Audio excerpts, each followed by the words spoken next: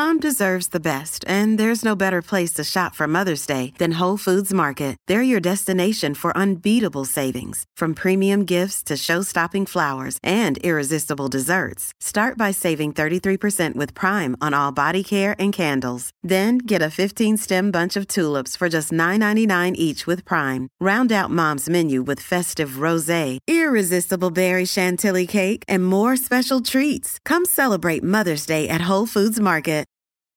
When it comes to fitness, what's real? How about when it really, truly fits your life? That's how Anytime Fitness sees it. Because our coaches see you. It's how they build personal plans that work wherever you are and focus on everything that matters, from fitness to nutrition to recovery, all so you can push yourself further than ever, or just through the next rep. It's total 360 support for a real difference. That's Anytime Fitness. That's Real AF. Visit AnytimeFitness.com.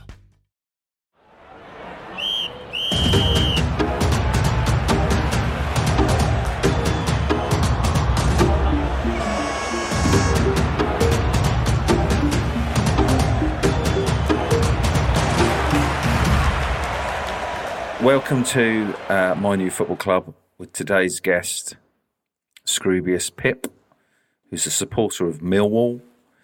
Have you got any Scroobius Pip facts, Joe, lined up? Oh, blimey. He was born on the 3rd of August, 1981. 1981? Yeah. He's 40, that's good to know. He's 40. Yeah, that's fine, isn't it? He's an English actor and podcaster, as well as a former spoken word poet. Brett Goldstein collaborator and hip-hop recording artist with Stanford La Hope, from Stanford La Hope in Essex. Oh, my God, there's a building right down next door. Oh, God. Oh, well, I'll just turn you down when it... He gained prominence as one half of the hip-hop duo Dan the Sack and Scroobius Pip, sparked by their debut single, Thou Shalt Always Kill. There we go. Is that just hammering going on behind you? Yeah. Oh, well. So he's a Millwall fan, is that right? Yeah, he supports Millwall. I thought he'd be a Southend fan. I think that's where he lives now. But fair enough. I wonder what his connection with the southeast of London is. Well, he sent me loads of photos of him with Terry Hurlock. Oh, really? Terry Hurlock? Yeah. God, who else? Cascarino, maybe? Cascarino played for Millwall, yeah. Yeah. Yeah, he sent me that. A famous Millwall. Didn't have a striker they played for years. Famous Millwall strikers. So, Tim Cahill. Teddy Sheringham. Yeah. Neil here we Harris. go. Cascarino, Sheringham, Ruddock and Hurlock. Ruddock, centre back, wasn't he? Yeah, wow. I'm looking at a slim Neil Ruddock here. A slim Neil? Oh, God, yeah. That's a few years ago. Wasn't he on that documentary about kind of getting healthy? Yeah. He had a heart attack or something. Mick McCarthy. Oh, that's... I'd love Mick McCarthy on this podcast. Fucking hell. I'd be tense. Yeah, I reckon it'd be great fun. I wouldn't act like me. How would you act?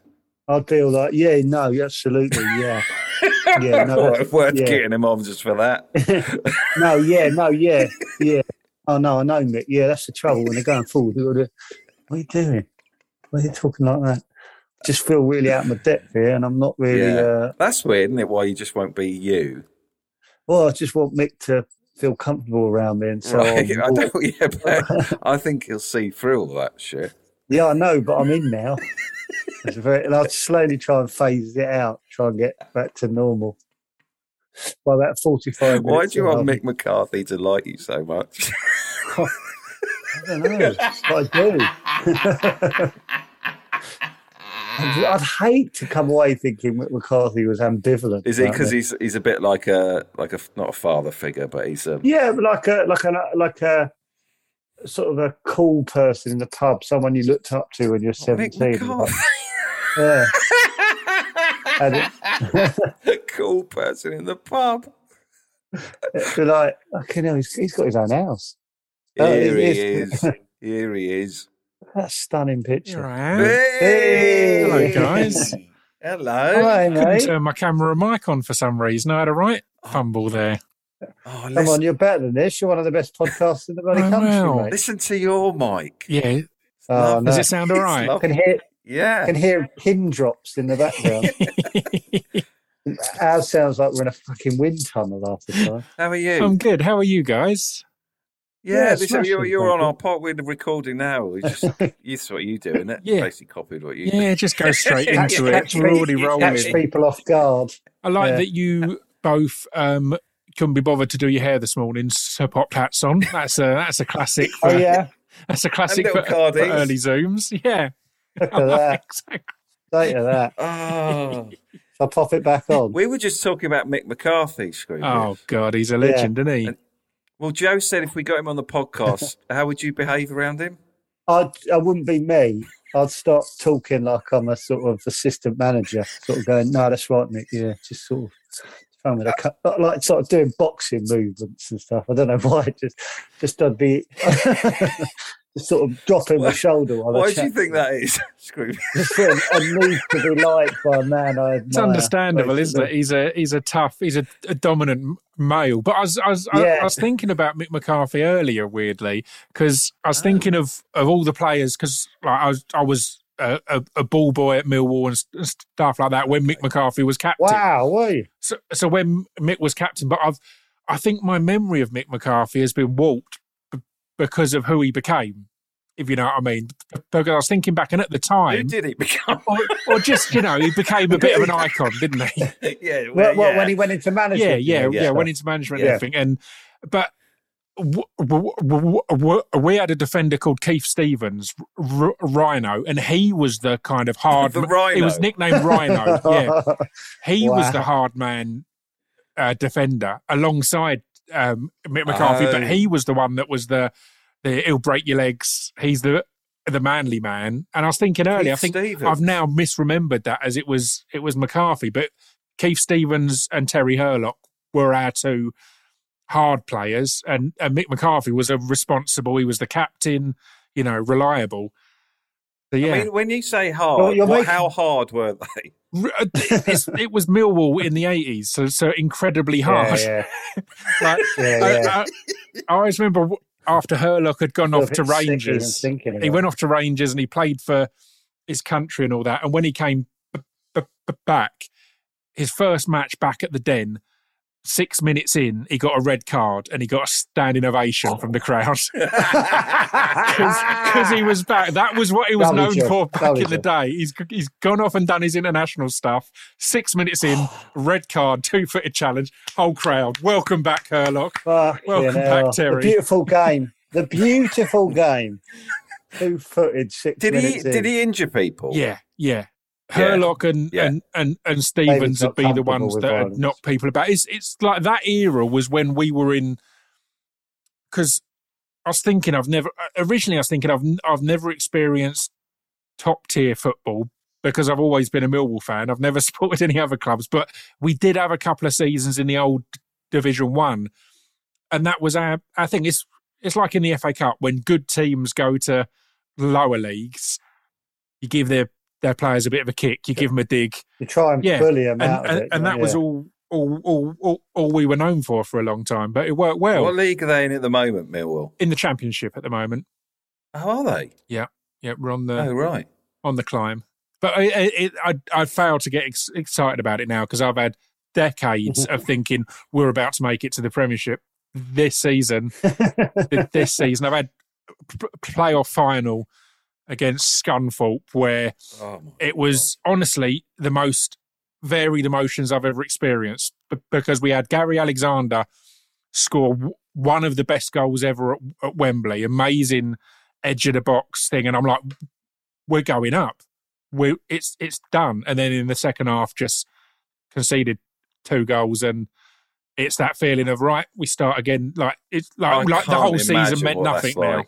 To get all that way, and then the whole season it meant nothing. And we're not a team who are ever going to be able to spend big and things like that. So when you do get to a playoff final, it does feel like this is our one chance. And then it's like, right. I do think of Millwall as like a team that when they're not in your division, you sort of look who's getting into the playoffs or around there. I always think of Millwall as one of those teams in the always sort of there or thereabouts, but never, they go, oh, right, the 7th. Oh, they're in the playoffs. Right, okay. The normal process is we have 2 seasons in a row where we get in the playoffs and then we get relegated the season after that.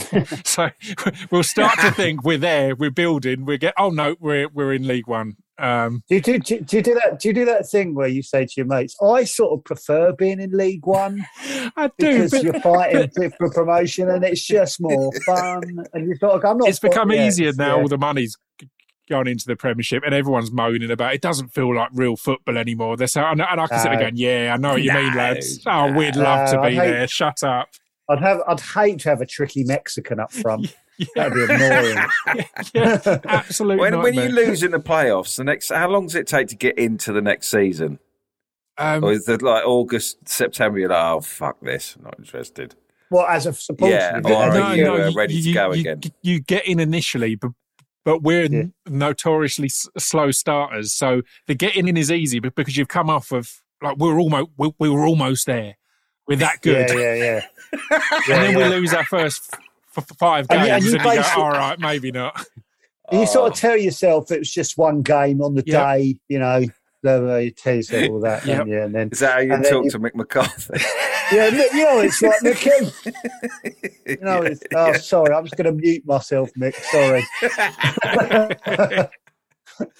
So you were a little ball boy. Yeah, I was a ball boy numerous times. I once had, I can never remember if it was Jason Van Burke or Pat Vanden Houwe, but honestly, did he go to Everton? Yeah, he was mainly Everton. Honestly, almost made me cry as a ball boy, because I'd been a ball boy a few times, and 90% of the game is you're just watching the game. It doesn't come near you, or it'll land at your feet and you get it.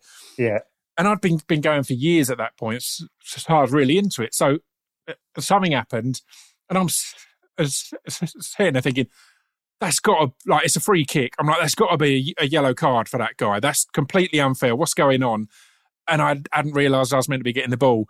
And Pat Vanden Houwe screamed at me, swearing. I was like, get the fucking, really going into it. And I just turned white and was holding back tears, just like, yep, I'll go and get it. And got the ball and sat back down. And in my mind, the whole stadium is looking at me like, that prick didn't get the ball. What's going on? Yeah. And I'm writing this down and we're going to try and get him on. Who, Vanden Houwe? Do you remember? What year would it have been? Yeah, I fucking remember that. I remember that kid. Worst ball boy we ever had. He'll just bring it up himself. He'll be going, this one time, when I was at Millwall, ball boys were terrible at Millwall. Thing is, I'm thinking back when I was sort of 9, 10, I was a million miles away from professional footballer. Yeah.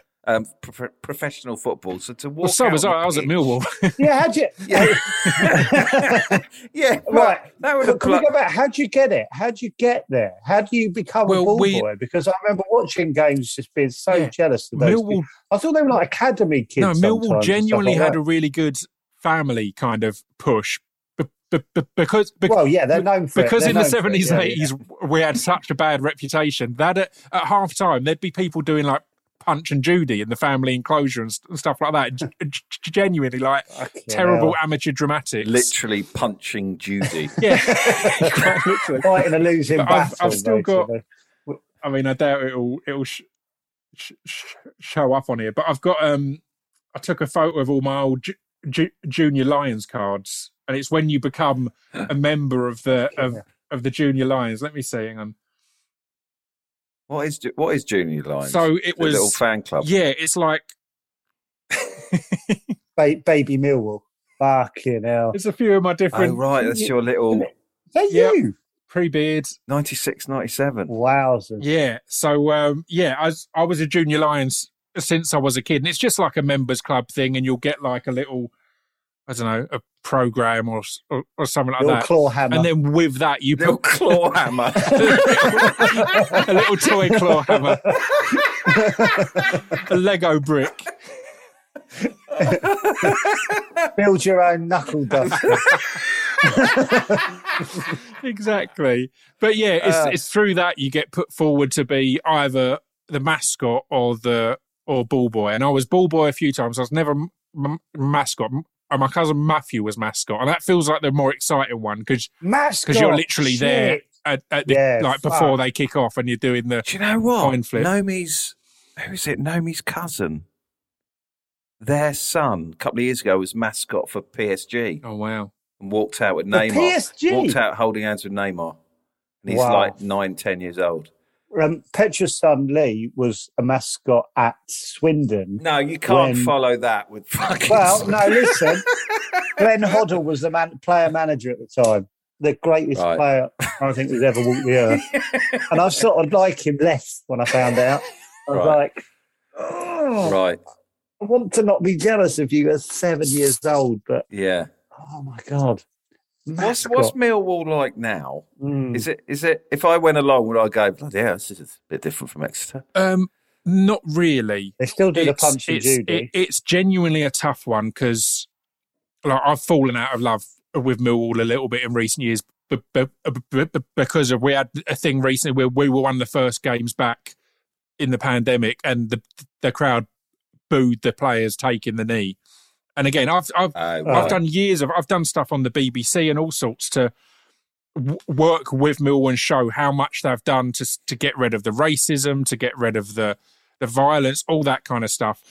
And to see something like that just on TV, and the fans all argued, no, we're not against, or no, we're not racist, but we're against the movement or a terrorist group of Black Lives Matter because they do this and do that.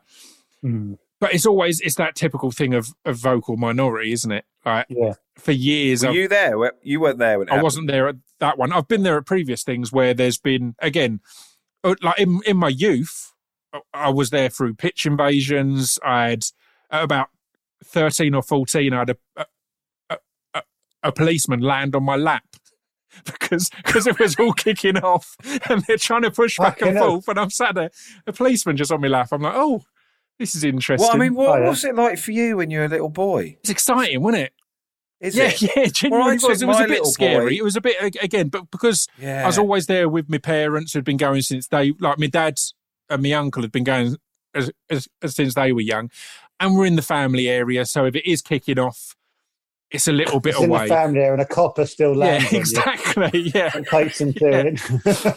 He's flung quite some distance. But again, it's also that thing of you're on Millwall's side. Like it was normally us who were kicking off, so it's not scary if it's your if it's your lot, if you know what I mean. We used to, when we were in the same division as Millwall, Gillingham, we'd kind of get your lot on Boxing Day. Yeah. I don't know if you remember, and the fixture would come round, and my brother would go, and I went to a few, and I was just getting to the point where I was sort of dreading it. Oh. And I just said one year to my brother, I'm not going to go, because I was at that age where I was going with like 5 other blokes in their sort of late 20s, sort of the kind of group that they might want to sort of clump. Yeah. And I mean, we'd love having the Pikeys down on Boxing Day to beat up and to kick off with. Yeah, I know. It's a day I just wanted the invisible cloak and just sort of walk into Bermondsey Station. What would they be saying, Joe, when you're with them? The dads in the stand, what are they saying? What are they shouting? What, the Gills fans? Yeah. Well, there was that thing. I remember that. Do you remember? They still do that. What's that? It's kind of known as the Lions Roar, and it's just going, oh, but everyone kind of, it's bizarre, everyone harmonising essentially, so it just echoes around like this big. Harmonising is not the fucking It does harmonise though, it's not beautiful, but it does. Harmonising in their groan. But yeah. What is this? It feels quite threatening. Well, everyone, I was sort of going, I do not like the sound of this, but everyone around me going, go fuck all, and I was like going, it's going into my soul. I'm not the hardest man on earth, if I'm honest. Yeah, you are. oh yeah, right old tough nut. But you just hear, and it just Well, I seems to don't go get on what do you mean, forever. What's it Well, supposed Why are they doing it? It's just like everyone kind of hitting a tone and just going, oh, and holding it, and it starts to really. You use the word tone, it reverberates. And you harmonise with this genuinely. This is. noise. I don't think I've talked about this, but I on one of my solo records that influenced a song because I completely agree. It was one of the most intimidating kind of sounds, and it was also the kind of that lads do at football. So there's a song I've got called "Let 'Em Come." Not this lad. Yeah. Not this lad. No. I still can't relax enough. 7 games in, he is not going. But there's a song I've got called "Let 'Em Come," which is what Millwall's kind of walkout song's called. So I nicked the name off that, and the resonance on the synth on that, it's inspired by that to get that kind of shaking, almost rattling sound for intimidation. I've got to stick a little bit of that. Can I stick a bit of that in? Yeah, go ahead. Just out. No one will mind. When it's cold, we bite the top of our zips, pull it out with our teeth till it covers our lips. Exhale, central heating for the weather beaten. No feet are beating the street and stand by us like we're waiting. Walking these streets with that distant stare. No one likes us, but we don't care.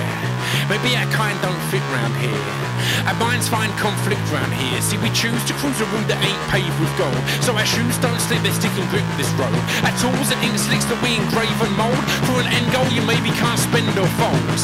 We won't settle for unsolved careers or 40 years of salty tears. Like a battered up mixtape with a long faded label. When I'm old and decaying, I'll be decaying and aim. If the bad times are coming, let them come. Let the death drum break the slum. For the once young braves to come. Fickle flicker of desire expires. The bad times are coming, let them come.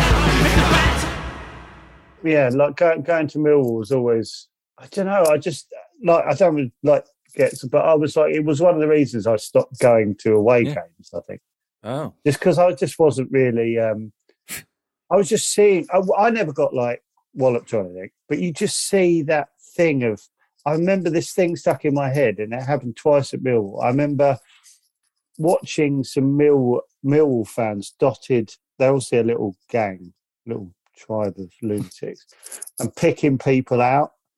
Yeah. And then sort of kind of coming together and a sort of attacking. Right. What do you mean? What, physically or... Yeah, like right. It was that they were just sort of... Is it all right to talk about Millwall like this? I mean, I don't think it's a great... It's a weird one because it's also with... We earned the reputation, but then the reputation's stuck around long after the club had done so much, the fans had done so much. Well, this was in the 90s, to be fair. I'm talking the best, like 20 the best years example I've got of the media bias against Millwall is there was a Sun expose, a black journalist had gone undercover at Millwall, and he'd seen the Millwall fans all doing Nazi salutes and chanting "Sieg Heil" in his report. And I'm sitting there going, like, I've been going for years. I've never seen that. The apology that came a week later in the Sun because he'd just got it wrong. Millwall were against, it was either Brighton or Southend, and it was the Southend fans or Brighton fans shouting "Seagulls" because they're the Seagulls, and pointing and going "Seagulls, Seagulls, Seagulls." He had written it in his article as the Millwall fans Nazi salutes and chanting a seagull, and it completely retracted it. Said, "Oh, I was mistaken, all this," but it was a paragraph, whereas the report on the Nazis at Millwall was like a 2-page thing, and it's a tough one. As said, someone who's been to a game for a start, if they don't know which. Which is the away and which is the home end. Exactly. But equally, just look at what shirts as said, they're it's wearing. completely right. The reason Millwall fans get defensive is it's completely right that we've done so much to change that reputation and all that. But I don't agree with the defensiveness, essentially. So when Sky sent like a cameraman undercover and caught two people shouting racist stuff, everyone was arguing it's only 2 people out of a few thousand. But my argument was, send more undercover people and get rid of all of the... If there's 2 racists left, let's identify them and get rid of them. Yeah. Like, rather than getting defensive and say, it's not all of us, it's not this, it's not that. I go, cool, well, we found them, cheers. Yeah. Let's ban them for life Yeah. and keep moving on. But Yeah. What have you? You still go to the occasional game now, and you feel like it is? I was going a lot still pre-pandemic. I was going at least 10 games a season or so, but not since that.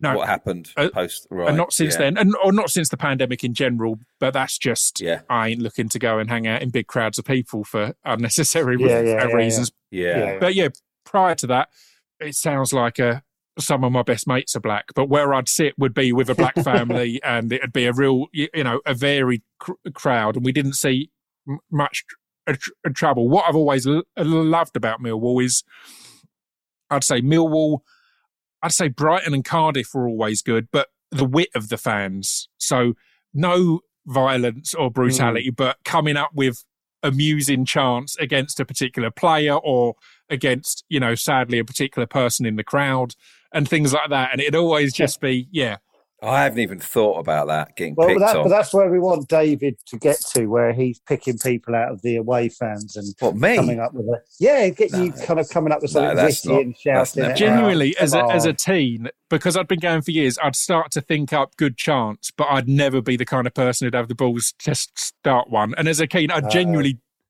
fantasize about, well, maybe if I wrote them down one on Saturday and left them on the seats, kind of a hymn sheet, maybe they'll just start it. I'll get there early. I'll put hymn sheets out. I'm pretty sure that's how it works. But someone leaves a note for everyone to kind of go, if you're up for it, let them know what note to harmonise on.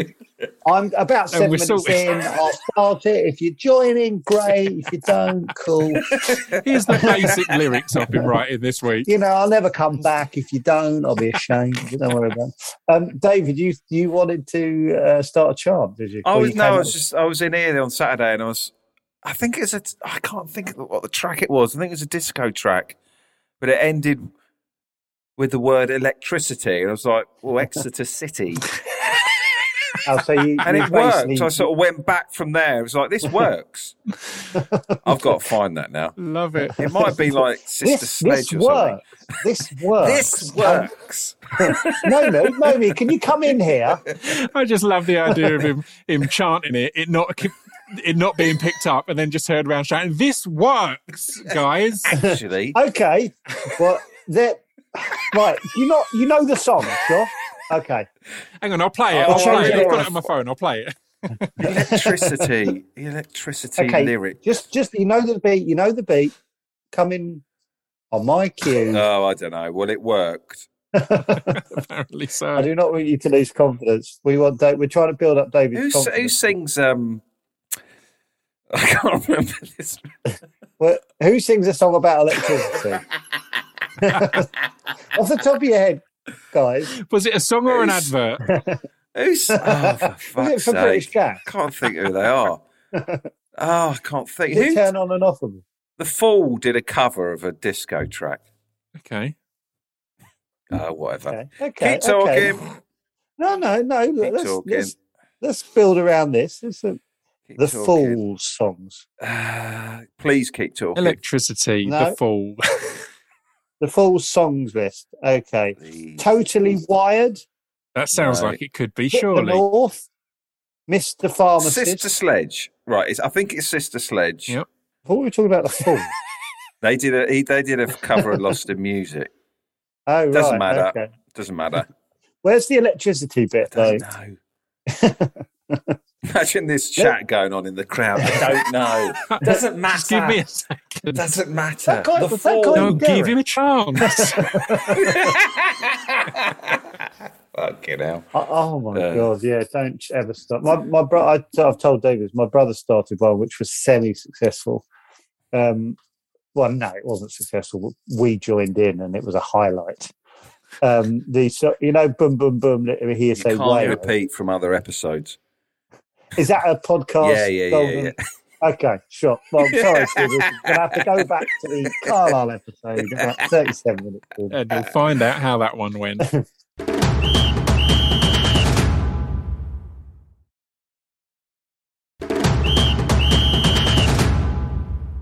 Did you grow up in Southend? I've grown up in Essex, so yeah, I went to school in Southend actually. Where's Southend? What league is Southend? Parents are all from South London. Oh, right. So Right. Southend at the moment are in League One, I think, but they were at school. Oh. Everyone was a Southend fan or a West Ham fan, and I was the only Millwall fan. But as I said, my family were all from South London, had been going since they were younger. So yeah, it was very much inherited. Do you ever go and watch Southend? I've been Millwall Southend before. I was there when we tore out all of their away seats and threw them on the pitch. And did you start that or did you join in? No comment. No, I was watching and it was rough. It was Millwall at Southend. Oh, actually, the few away games I've been to were always far more intimidating than the home games because I guess they make more noise. Don't they? And it's the hardcores who are going to the away games. At the home games, all the families are there. All this, but not a lot of families and more casual fans are going down to Southend for a game, whereas the hardcore lads, proper up for it. So So Terry Hurlock, Yeah. Was he influenced by the fans, or were the fans influenced by Terry? Like, was he a bit of a lamb, or was he? No, fucking go. Quiet as a mouse until everyone. starts Terry, shouting. you got to break his legs. I don't want to break his legs. They want you to. Oh my God! I don't even. I just want to play the ball. No. It's all about the give and go, guys. It's just a perfect fit, isn't it? It's who the fans get behind. I always remember Steve Morrison coming to Millwall and being a decent forward at other clubs and not really clicking with the fans. And then one day he just chased a ball down that clearly the goalie was going to get. And that is what wins lower league fans over, that you put in the effort in. You can be as skillful as you want, but if you're not tracking back or chasing the ball down, they'll be like, oh, he's lightweight, he's fair, all this. You can score blinding goals, but if you're not putting in the efforts. So, that was always the thing. Work rate. So I want to try and get a game for Exeter. I want to get the manager on and just ask him to give me a go. Brilliant. So if he did, as long as I was running around, do you think I'd win over the Hearts? As long as you tried hard. You'd win them over because the amount of puffing and panting you'd be doing would be. I wonder whether I'd win them over. You'd look like you're trying hard regardless. Fucking hell. Look out, he's run 40 yards there and he's absolutely blown out of his arse. In circles, that guy. Exhausted. He's asked him to be subbed back off. Exactly. Yeah. Was it Strachan that bought Vinnie Jones to Leeds? And I believe that's Howard Wilkinson, wasn't it, in charge? Was it Howard Wilkinson? I think so. But whoever bought Vinnie Jones, I remember reading an article where he went in as like thinking. Do you remember him playing at Leeds? It was like he was fucking brilliant. Vinnie Jones. Yeah. And he went in with that reputation as like, right, he thought he'd been bought as like the hard man, didn't he? And so the first game he sort of clumped someone and took him out and whatever, and basically I'm sure it was Strachan. I can't remember. Howard Wilkinson bought Strachan in. Oh right, okay. So and Strachan said, "Look, you're I think you could be a decent player if you stop like kicking people up the arse and getting sent off." And basically he was, and I wonder how many players like that who just basically are known for beating the crap out of people. If we all just calm down. Calm down. We'll calm down. Let's see how good we actually are. But Vinnie Jones was brilliant. I remember him being like, I'm sure he's still headbutted a few people, but a little bit less. So maybe I'm just putting it out there. What's your point? It's I don't know. I was just thinking about hard men and being. Give him time, David. He'll find one. Give him a minute. Oh, fucking hell. But do you know what, David? What is your point? Oh, I just thought, I wonder how many hard men to calm down a bit. Oh, no, I wonder how many hard men are actually decent footballers if they just trusted themselves with the ball. Let's get a couple of hard nuts on and see how many keep. That's a great little quizzy. Skills challenge. And again, one more time. Let's just. How many hard men out there are decent players if they could just trust themselves? Yeah. With the ball. Do you know what? You laugh, but new ideas are always scoffed at. The great thinkers are always scoffed at to begin with. And when you suddenly, there's no tackling in 10 years' time, no one's tackling. Yeah. It's all just fancy Dan stuff, and they're using like a tennis ball. That would be my idea. So, there you go. I always remember when Millwall played Man United in the FA Cup semi-final or final 2005, I think it was. I was there. Yeah. And it was amazing because we had Dennis Wise as our player manager. And oh my God, he must have been one of the last player managers. Young Ronaldo react to Dennis Wise was just gold. Because like at corners, literally Wise would put both arms around him and hold him. I sort of remember and Ronaldo this. would be looking over at the ref like, what's going? How's this? How's this okay? Yeah. And he was just terrorising him. I mean, we lost like 5-0 or something, but it was. He got through. He got to the semis. That's amazing. Yeah. Wow. So who was playing? Who was playing then? Dennis Wise. Who was in your team then to get you to the semis? So Wise, it would have been Neil Harris, Tim Cahill, Stephen Reid. Tim Cahill. Because that was a point where, and it was from then kind of onwards that we would do well because everyone would expect us to come and kick them up the arse. Yeah. But we had a load of players who could proper play, who could really play well. Your Stephen Reeds and that, obviously, yeah. And as I said, Neil Harris is our all-time top goal scorer. He took over Teddy Sheringham and then became manager for a bit. And yeah, so we had a really good, skillful team. Obviously, that only goes a certain distance. If you're against your Ronaldos and all that, then you resort back to lumping people. You've had a real cheeky taste of the big time, haven't you? But not. Yeah. You haven't gone that step further. Numerous times. I remember as a kid having a cup run where I saw us knock Arsenal out the cup, and then I was at home because it was an away match, listening to us knock Chelsea out on penalties in the next round, and sitting there going like, "This is it. We're going to win the FA Cup. This is." But yeah, not quite getting there. Gillingham played Arsenal in the cup, and I think it was like 2-2 or something. And then they brought Henry and Perez on. Who? Henry and Perez. Oh, sorry. All right, yeah. And we just went, oh. And I think it was like 4 within like 7 minutes. Oh my God! It's like it just felt cruel. Yeah, I've got a memory of when we thought we were going to make the big time. We'd moved to our big new stadium, and we were like, next season we're getting promotion. And over Christmas, I think it was, we had 2 new signings unveiled. The Russians. We'd signed 2 Russian players. One of them had played in the Champions League. They literally came on the pitch in Russian hats and coats. It was like a Rocky film or something, introducing them. Sergei Uran and Vasily Kolkov. They went on to do absolutely nothing for us. barely scored a goal between them. Just absolutely useless. But I remember that being a moment where like, this is it. We've got the Russians in. This is our big... And again, Champions League experience. Come on, but useless. Sat on the bench in the Champions League. Yeah. Yeah. I remember when we got Clive Allen as well. Clive Allen and Kerry Dixon were both ones that like, these are top players. It's like, no, they're not on the top players. yeah. There's no way Let's get it accurate. They just happen to want to play. But then we get both ends of it. We had Harry Kane on loan for half a season, smacking in goals, absolutely amazing. Then how old was he then? So he would have been 17 or 18. He was young. Wow. They're not going to stick around though. No, could you see how good he was then? Yeah, he got he played half a season and got a load of goals. I always remember what's his name? England right back for years. Kenny Sansom? No, Liverpool. Carragher. Johnson, that's right. Yeah, he was with us for like a whole season and was like absolutely amazing. And then you move on. God, so we get both ends of that. You get these youngsters that you go, they're going to be a superstar, and then you get the guys on the way down thinking, oh, this will make a difference. Yeah. What you want as a lone player, you want someone who's wildly inconsistent. Yep.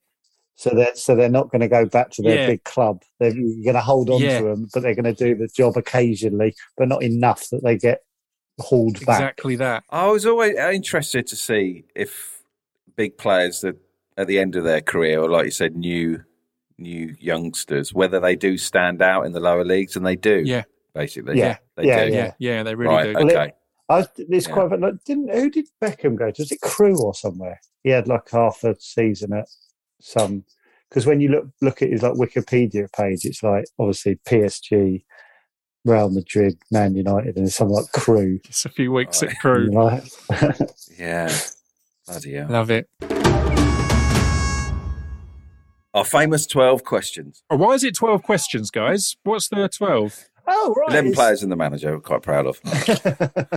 What was the first Millwall game you went to? Let me have a think. I'll tell you, I don't really remember the first game I went to, but I remember the first game at the new Den. So it was the first time I'd been like, our new ground has proper like high, it's a big stadium. It's 20 or 30,000. All seats but now, was it? All seats, yeah. And it was sitting high up and watching, feeling like this must be what it feels like at Wembley or wherever else. And yeah, that was very exciting. Obviously, we got hammered. Can you remember who was playing with Porto? How are you playing Porto? Pre-season friendly.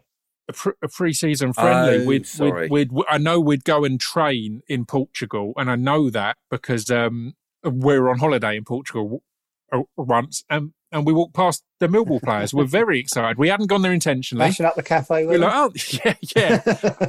They walked past. They were escorted past us in handcuffs. They were putting out the cafe, and I remember thinking, here we go.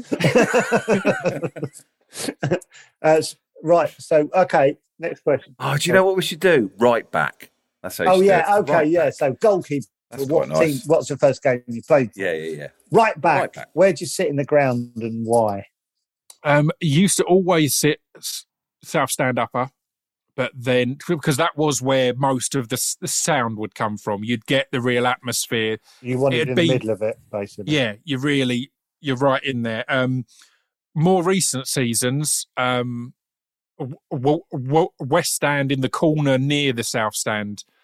Still upper, and the reason for moving there was the physio at Millwall was a fan and would give me his free tickets, so I'd sit wherever we wanted me to sit.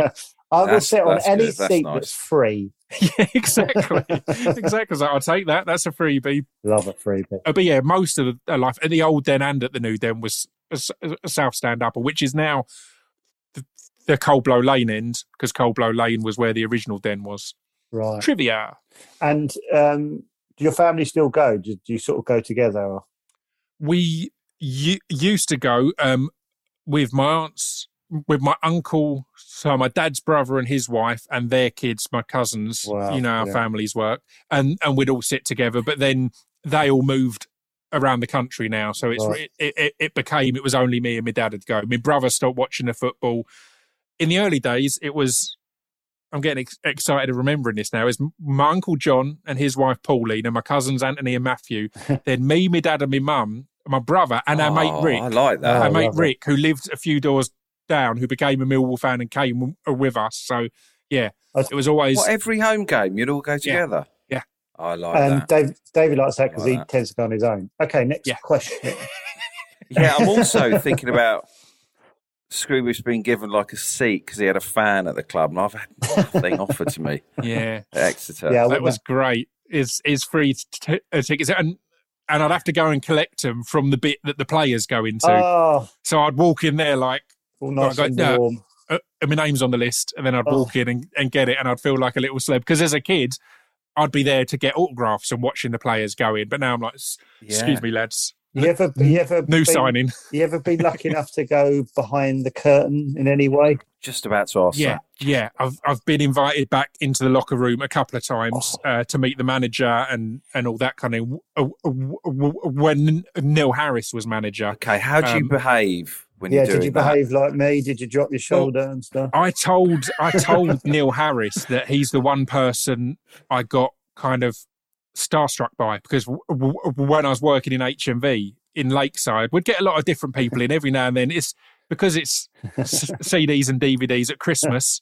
Even the rich and famous want to get CDs and DVDs. Basically. And I remember I was on the till and I'm just serving people, and I looked up and Neil Harris was there, who at that point was our top goal scorer of that season. and I couldn't speak. I don't think I told him I'm a Millwall fan. I don't think I told him I recognised him. I was just like, yeah, okay, I'll take that. What was he buying?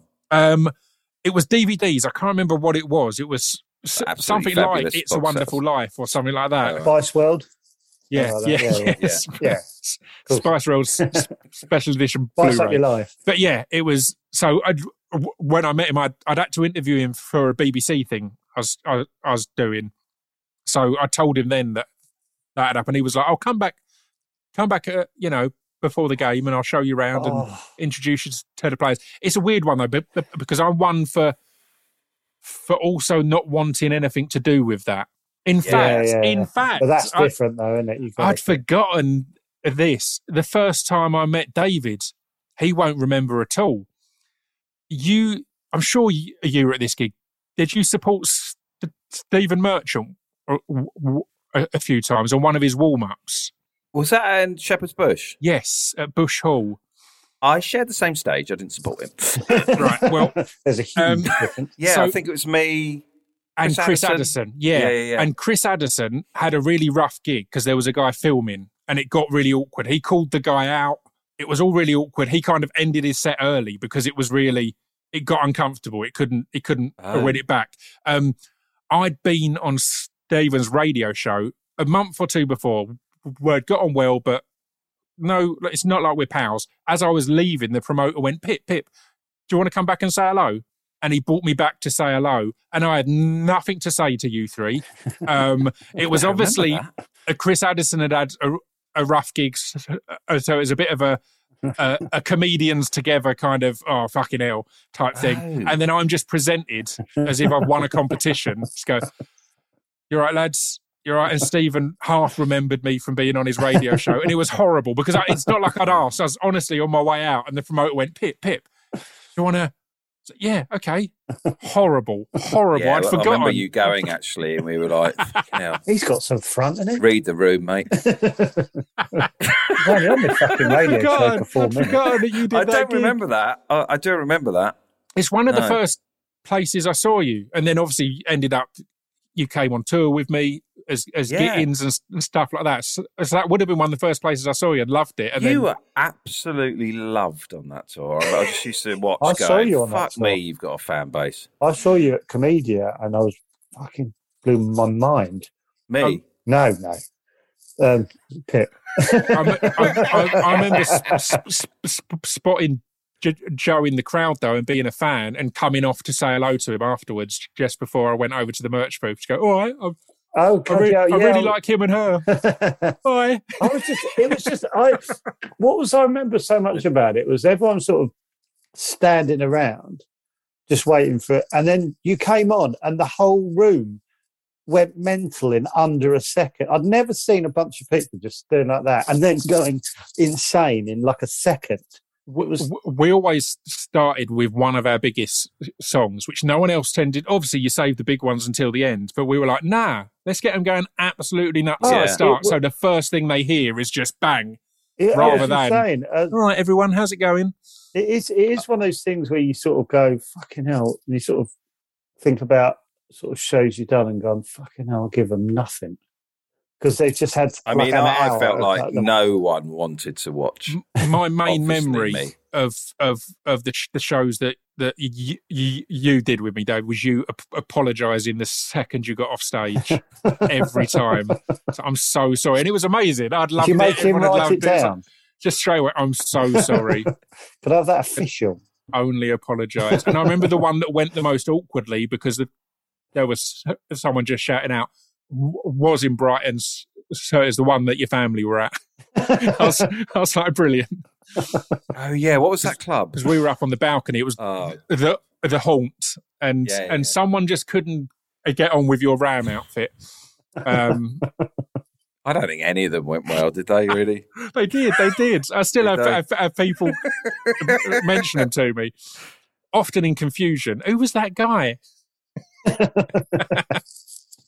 Who's that girl who supported you as well, who's gone on to bigger? Kate Tempest. Kate Tempest. So that was amazing because, again, if you've got that lineup Scroobius Pip, K Tempest, and Brian Gittins. It's very mixed. I presume you fired your promoter after that. I booked it all myself. I booked it, yeah. I think Kate stopped following me on Twitter after that talk. Get rid of this guy. I love the way you know that. Oh, God. Good times. Oh, yeah. Anyway, back? Centre-back question. Centre-back, sweeper. What's your match day routine when you're going to a game? Again, going back as a kid, we'd always eat at Peter's Cafe in Greenwich. I don't know what it was actually called, but the guy who ran it was called Peter, and we'd always be excited if Danny Baker would be in there beforehand as well, because that's where Danny Baker would go before the game. Yeah. Then we'll go and get our sweets that we're not allowed to open until half time because it's bad luck. Oh, it's bad luck. So we'll get our sweets. And will you open them before half time a lot? Yeah, I had a terrible restraint.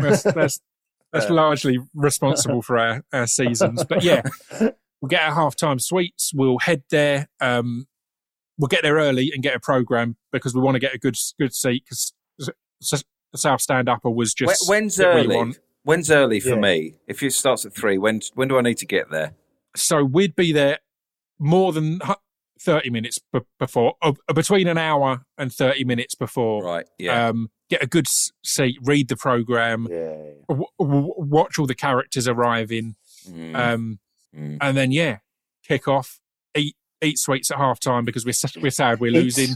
It's really hard to imagine that at a Millwall game. You waiting for half time. Feels like it's all revolved around eating sweets. 50p buzzing over your head. The sweetie boy. Genuinely, as I got a bit older, genuinely as I got older, I'd buy 2 sweets because I'm like, look, I want some sweets now. Obviously, I want my half-time sweets, so I'd have my half-time sweet and I'd have another one to get me through. What sweets would you get? It'd often be a Lion Bar. Oh, okay. Because we're Millwall. Lovely. Or Yorkie was probably, or the fries mint crisp thing. Yeah, you know them? You should get those on a Friday. The blue or the green, don't know the difference. I'd go blue. Yeah, I don't know what the difference the peppermint. Was it peppermint or spearmint? No. The green was the peppermint and the blue was something else. They do taste the same. Yeah, I think so. I've got something I've got to get off my chest. When I went with my boy, I bought us a pack of Tang Fastics. Mm-hmm. What? Pack of what? Tang Fastics? Are they Tang Fastics? Yeah. For every one I gave him, I ate 3. And I didn't show him. Did you turn away? I just have another one. Oh God! God! Don't get many, do you? I'm not only six in there. No, you get 7. I love it. And then second half, and then beat up the opposing fans. Yeah. End of match day. At what point did you become a yob? Yeah.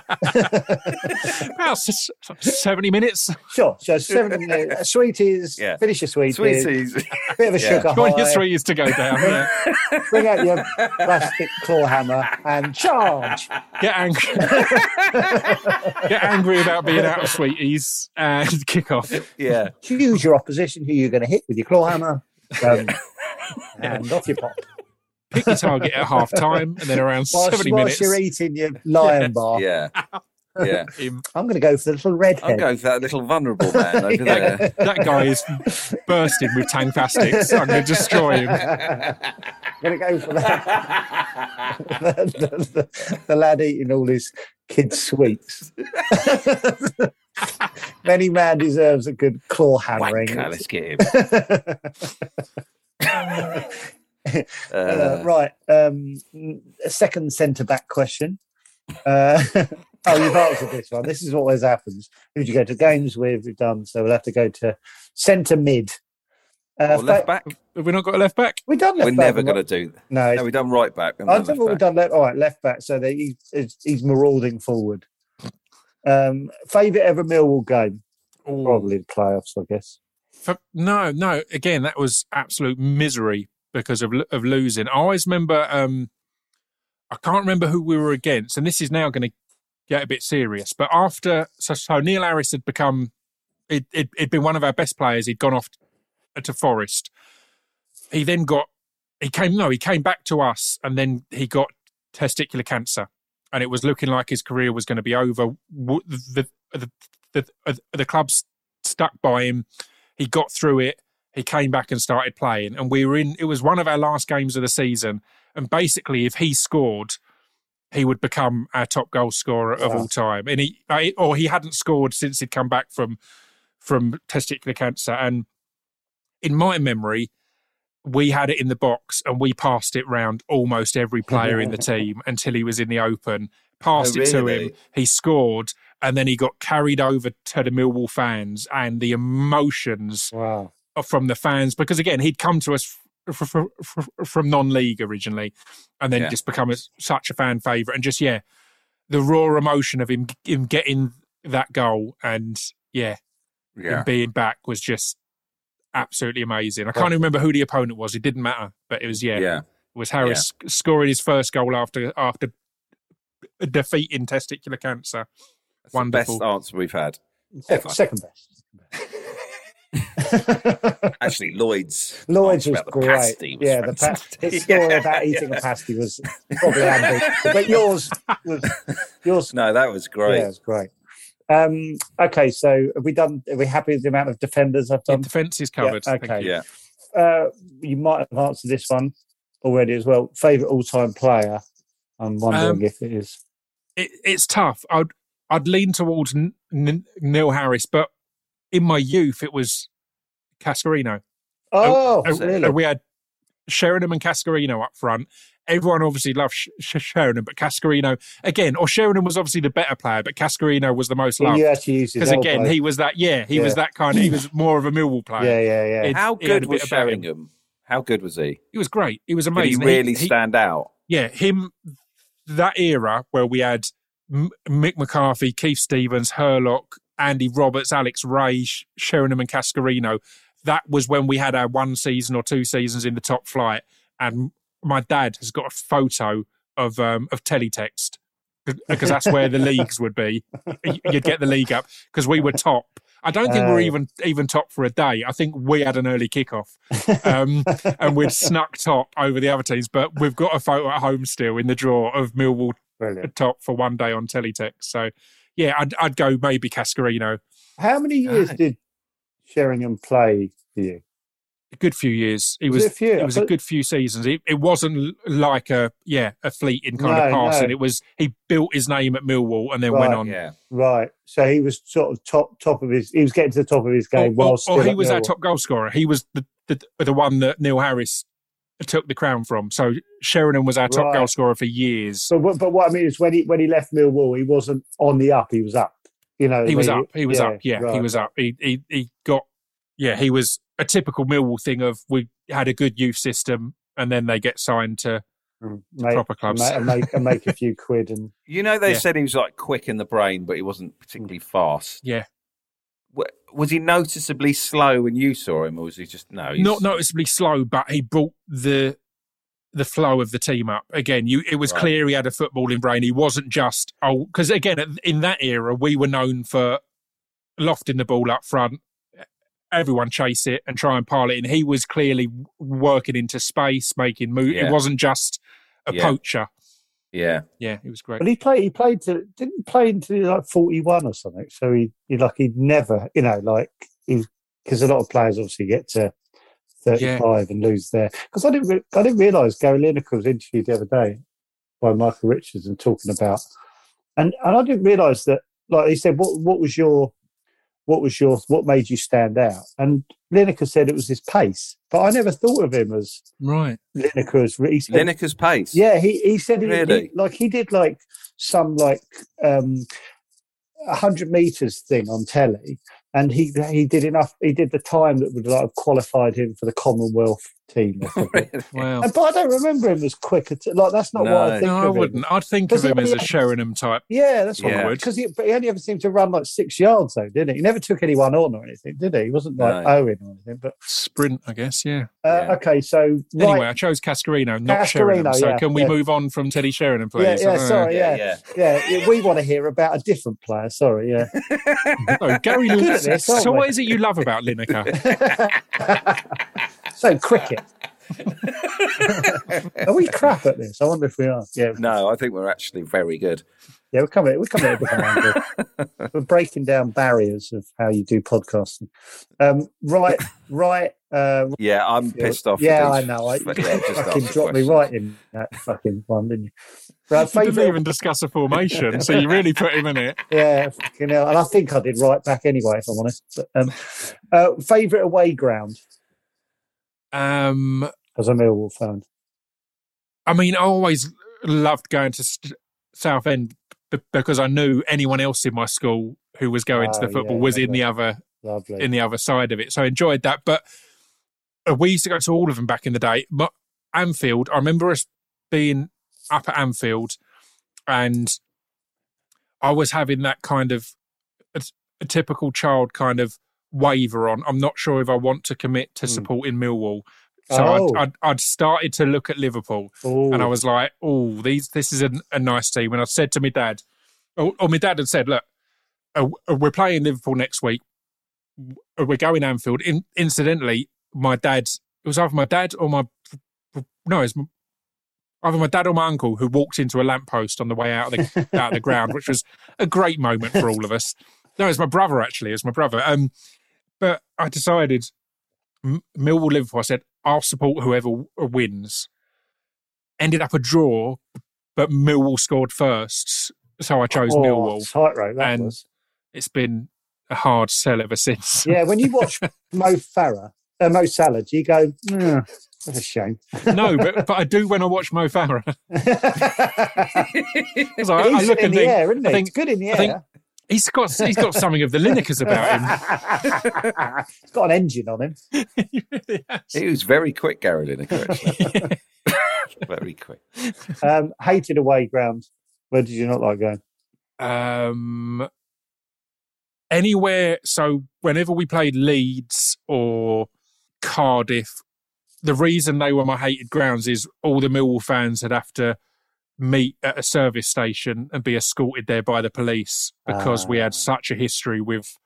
Why with Leeds and Cardiff? Because they've got a bit of a. Leeds are our main ones, like rivalry rise, but because we were known as having good firms. So Leeds and Cardiff were, known for having a scrap. But Leeds for years was the team that we'd love to beat them the most. Obviously, it's nice to beat Palace or West Ham or other local teams, but honestly, smashing Leeds was always the biggest deal. I wouldn't go to any matches like that. Or when I went to West Ham, actually, it was our first game back. It was really interesting, actually. It was the one that got all sorts of press because there was pitch invasions, huge fights outside the ground. And it was really interesting because we hadn't played West Ham for a good 5-6 years because of being in different leagues.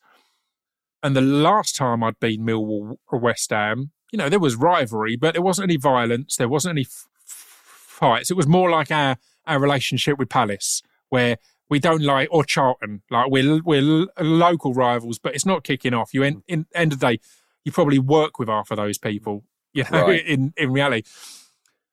In those 5 years, Football Factory had come out and Green Street had come out. And I genuinely think a lot of the violence and that had come from people just watching films going, we hate them. And it had actually died off a bit. But because in that period, all these films had come out. And then when we finally came back together, it was horrible. I hated being at that one. The racism I heard from the West Ham fans and from the Millwall fans was disgusting. The pitch invasions, all sorts was. I was just thinking if I went to, Exeter and I started hearing that, I just wouldn't turn up again. No. So I can see why you go, not having it. No, totally. Yeah. But again, it's the fact it's not all the time, and it's it's that just, sad thing. It's like, well, no, there's thousands of people, the majority of people who haven't got any time for that, and will boo as soon as someone starts saying anything like that. But it's a weird mix. Another question, I guess. Very good answer. If you could travel back in time, which game would you watch? This is a cracking question. Oh, that's a lovely question. Yeah, yeah. To rewatch one that I was at, or watch one that I was never. It can be one you can go back and watch one you've seen, or you can go back before you were born, or you can go back to last week. Did you miss a game or that you gutted about? Yeah, I'd go and watch that Chelsea game in the cup, because I remember, I said, listening on the radio at home. Again, it's a beautiful memory because it's penalties on the radio. Yeah, something mad about that. Absolutely insane. It's bonkers. You know nothing until he scored. Yes. Yeah, you hear a reaction. You don't know which side has reacted. But to be there for that one, because that was a mad season, as said. We just had this cup run where we beat teams far above us, and that Chelsea one was Was that at Stamford Bridge? Yeah, at Stamford Bridge. And again, I guess we weren't going to many away games at that point, or maybe it was a weeknight, and we didn't make it along. But I would have loved to have been at that. Cracking. Proper pulled that out of my arse. I don't care about being at that match. To be honest, I just couldn't. I couldn't think of any matches I wanted to go back to. I'm bloody well enough. I went with one that we mentioned earlier. Couldn't give a shit. I probably wouldn't go. It'd be very cold. I'd probably rather be at home. Saying, if we built a time machine, got you a ticket, you'd say, I can't really do Thursday. Is there any way? That's a shame. Spelled it out though, right? It sounded convincing. Honestly, I stood up twice. That was fucking great. Do you believe in any of the fucking answers you give me? A couple of them. I proper love Lineker. You an Arsenal fan? I'm going to jump to the last question. I think we've answered. Why? It. Because we've answered. Like what? Worst experience going to a game. I think we talked about the kind of the racism and the violence. And I was going to ask. So, what the question I want to end on is: if you can get David's new to going to his local team, basically, what one bit of advice would you give him as a new fan of Exeter City or lower league football, basically?